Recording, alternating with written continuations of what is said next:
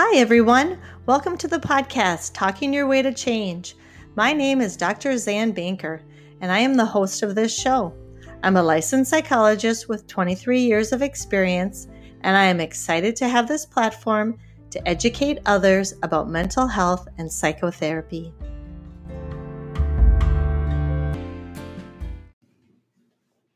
Hi, welcome back to Talking Your Way to Change. This is Dr. Banker.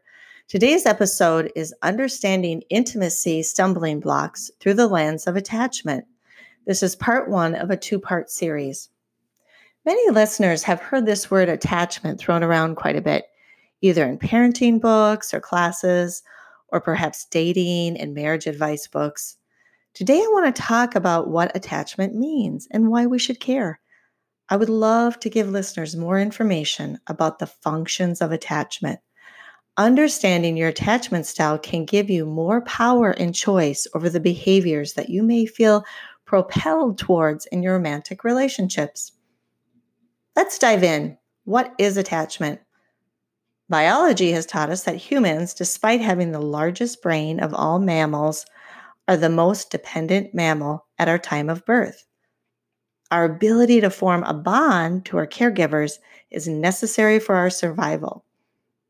The original bond formed between a child and parent is bidirectional, in that both the child and the parent influence the nature of the attachment style. The environment also plays a significant role. Think poverty, global pandemic, perhaps distance learning.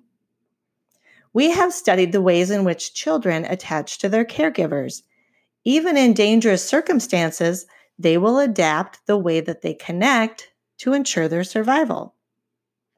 In these circumstances of adversity, three attachment styles have emerged: the anxious attachment style, the avoidant attachment style, and the ambivalent attachment style. The last attachment style is, of course, the secure attachment, which unfolds in optimal and good enough circumstances or environments. We also know that children who have secure attachments thrive. Literally, a world of possibilities opens up to them. We have decades of research that show children who have secure attachments tend to be happier, kinder, more socially competent, and more trusting of others. They have better relationships with parents, siblings, and friends. They do better in school, they stay physically healthier, and create more fulfilling relationships as adults. I am hoping a lot of those kids are around in 20 years when I get older. Research has demonstrated that the attachment style we developed in our formative years carries with us into our adult romantic relationships. Our attachment styles often determine how we begin and end relationships, as well as our capacity for intimacy during the relationship. It gives us one explanation of why we find it difficult to break patterns of behavior in our romantic relationships, even when we vow to change. What we see in insecure attachments is that when they collide, we realize that loving someone is just not enough. Let's take a closer look at each attachment style. Okay, secure attachments. Individuals with secure attachments developed in a loving relationship in which confident caregivers were able to consistently respond to their cues, signals, behaviors. These caregivers tended to be authoritative, and they were likely secure themselves. I love this definition by Hoffman, Cooper, and Powell.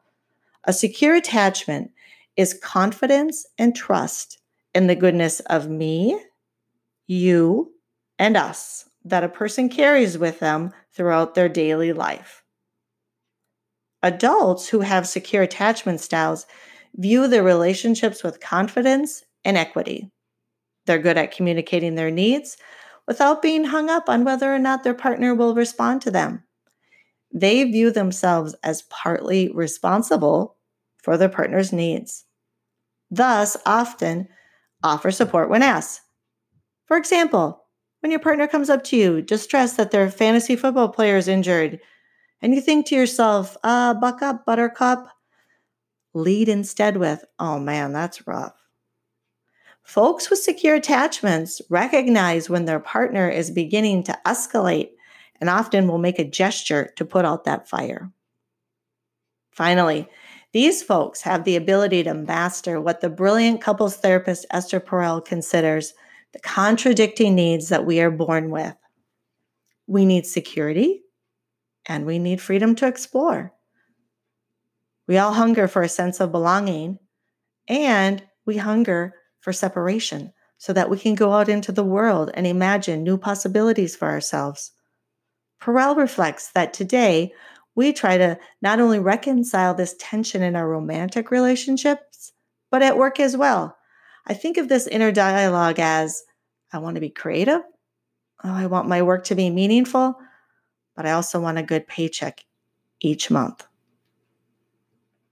Let's use dance as a comparison. The securely attached person embodies a dance in which they are at times separate, at times being embraced, and at times clinging to their partner. In the next portion, I will talk more about the insecure attachments. Despite the simplicity of what type of parenting leads to secure attachments, the reality is that many of us struggle to manifest this, and thus insecure attachment patterns get formed. The first style we will discuss is the anxious attachment style. Individuals who develop an anxious attachment style sometimes have parents who are sometimes there for them, but sometimes not. These parents tend to be intermittently available or rewarding, and then inexplicably unavailable and misattuned. Thus, it leaves the child confused and frustrated, sometimes clingy and desperate. Adults who have anxious attachment styles are often preoccupied with the status of their relationships, and they need a lot of reassurance. They crave or tend to hunger for intimacy, and they worry about whether or not their partner loves them. And they often feel anxious and incomplete when not in a relationship. Here's an example of internal thoughts of someone with an anxious attachment. I really think Steve is amazing. Oh, he's just brilliant. I've never felt so in love before. I hope he doesn't care that I'm not that smart. He hasn't texted or called me today. I want him to text me. I wonder if I should text him. No, that'll seem too needy. Oh man, I can't concentrate. I need to quit checking my emails and phone. Maybe I should just go shopping and buy a really hot dress. I could wear it on the next date or plan an extravagant meal. I just hate that he said that we can't date during the week. Oh, what if he calls? What if he doesn't call? You know what? When he calls, I'm not even going to answer. Okay, now let's turn to the avoidant attachment style. The avoidant attachment style often had parents who met their basic needs, but he or she were not able to meet the child's emotional needs. For the child, the parent may feel like an emotional desert. Children in this situation learn that the best way to get their needs met by their parent is to act like they don't have any. They adapt by becoming removed from their emotions and developing a pseudo-independent stance of, I can take care of myself. Adults who have the avoidant attachment style tend to minimize closeness. And although they want intimacy, they fear they will have to give up their independence. And despite wanting closeness, may actually feel suffocated by it at the same time.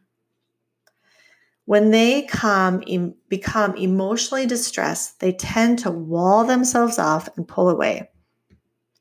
They also tend to have really unrealistic views of romantic relationships. Couples therapist Terry Real in his book, Fierce Intimacy, touches on this notion that people who have secure attachments and healthy self-esteem realize that in the course of an evening on a romantic date, that it's common to have both loving and unloving thoughts about your partner. People with avoidant attachment styles might think that that means that they don't have the perfect mate. The inner world of an avoidant person might sound something like this. Man, Jennifer's so attractive, but I guess I really wish she had dark hair. She's really not that confident in herself either. I'm pretty sure I loved my ex, Sarah, more intensely. I wish she would stop asking me to spend the night. I just feel trapped. After we've made love, I want to go home. If I spend the night, then I might have to deal with the whole breakfast thing. The last attachment style I will discuss is the ambivalent attachment. Often these individuals had parents who were frightening to them. In this scenario, the parent reacted unpredictably.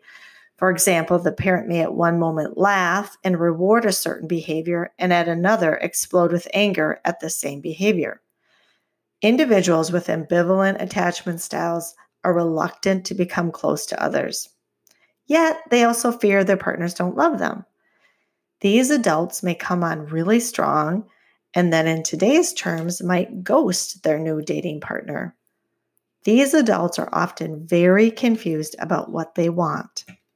They want their partners to be available to them at all times, but they really don't know how to establish any real intimacy.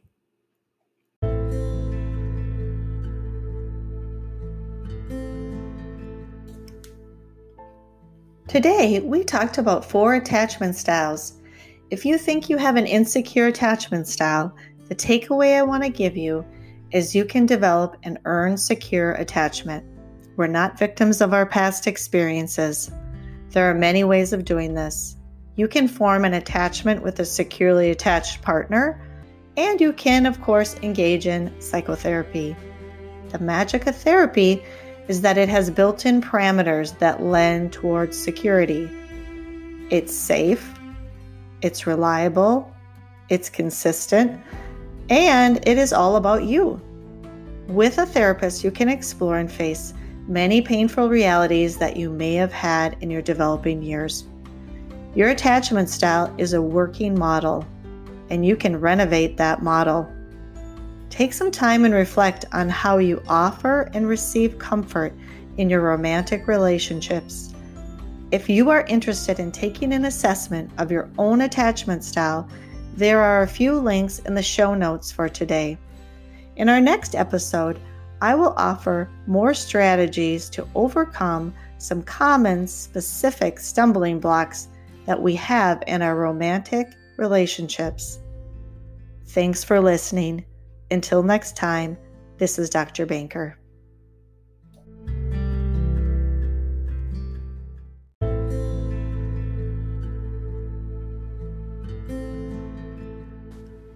Hi, everyone. Thanks again for listening. I need to alert you that this podcast is not meant to be a substitution for mental health treatment. Although we talk about psychotherapy, this is not your psychotherapy. If listeners are interested in pursuing therapy, I would refer you to psychologytoday.com/US or your insurance carrier network. Okay, thanks again. Until next time.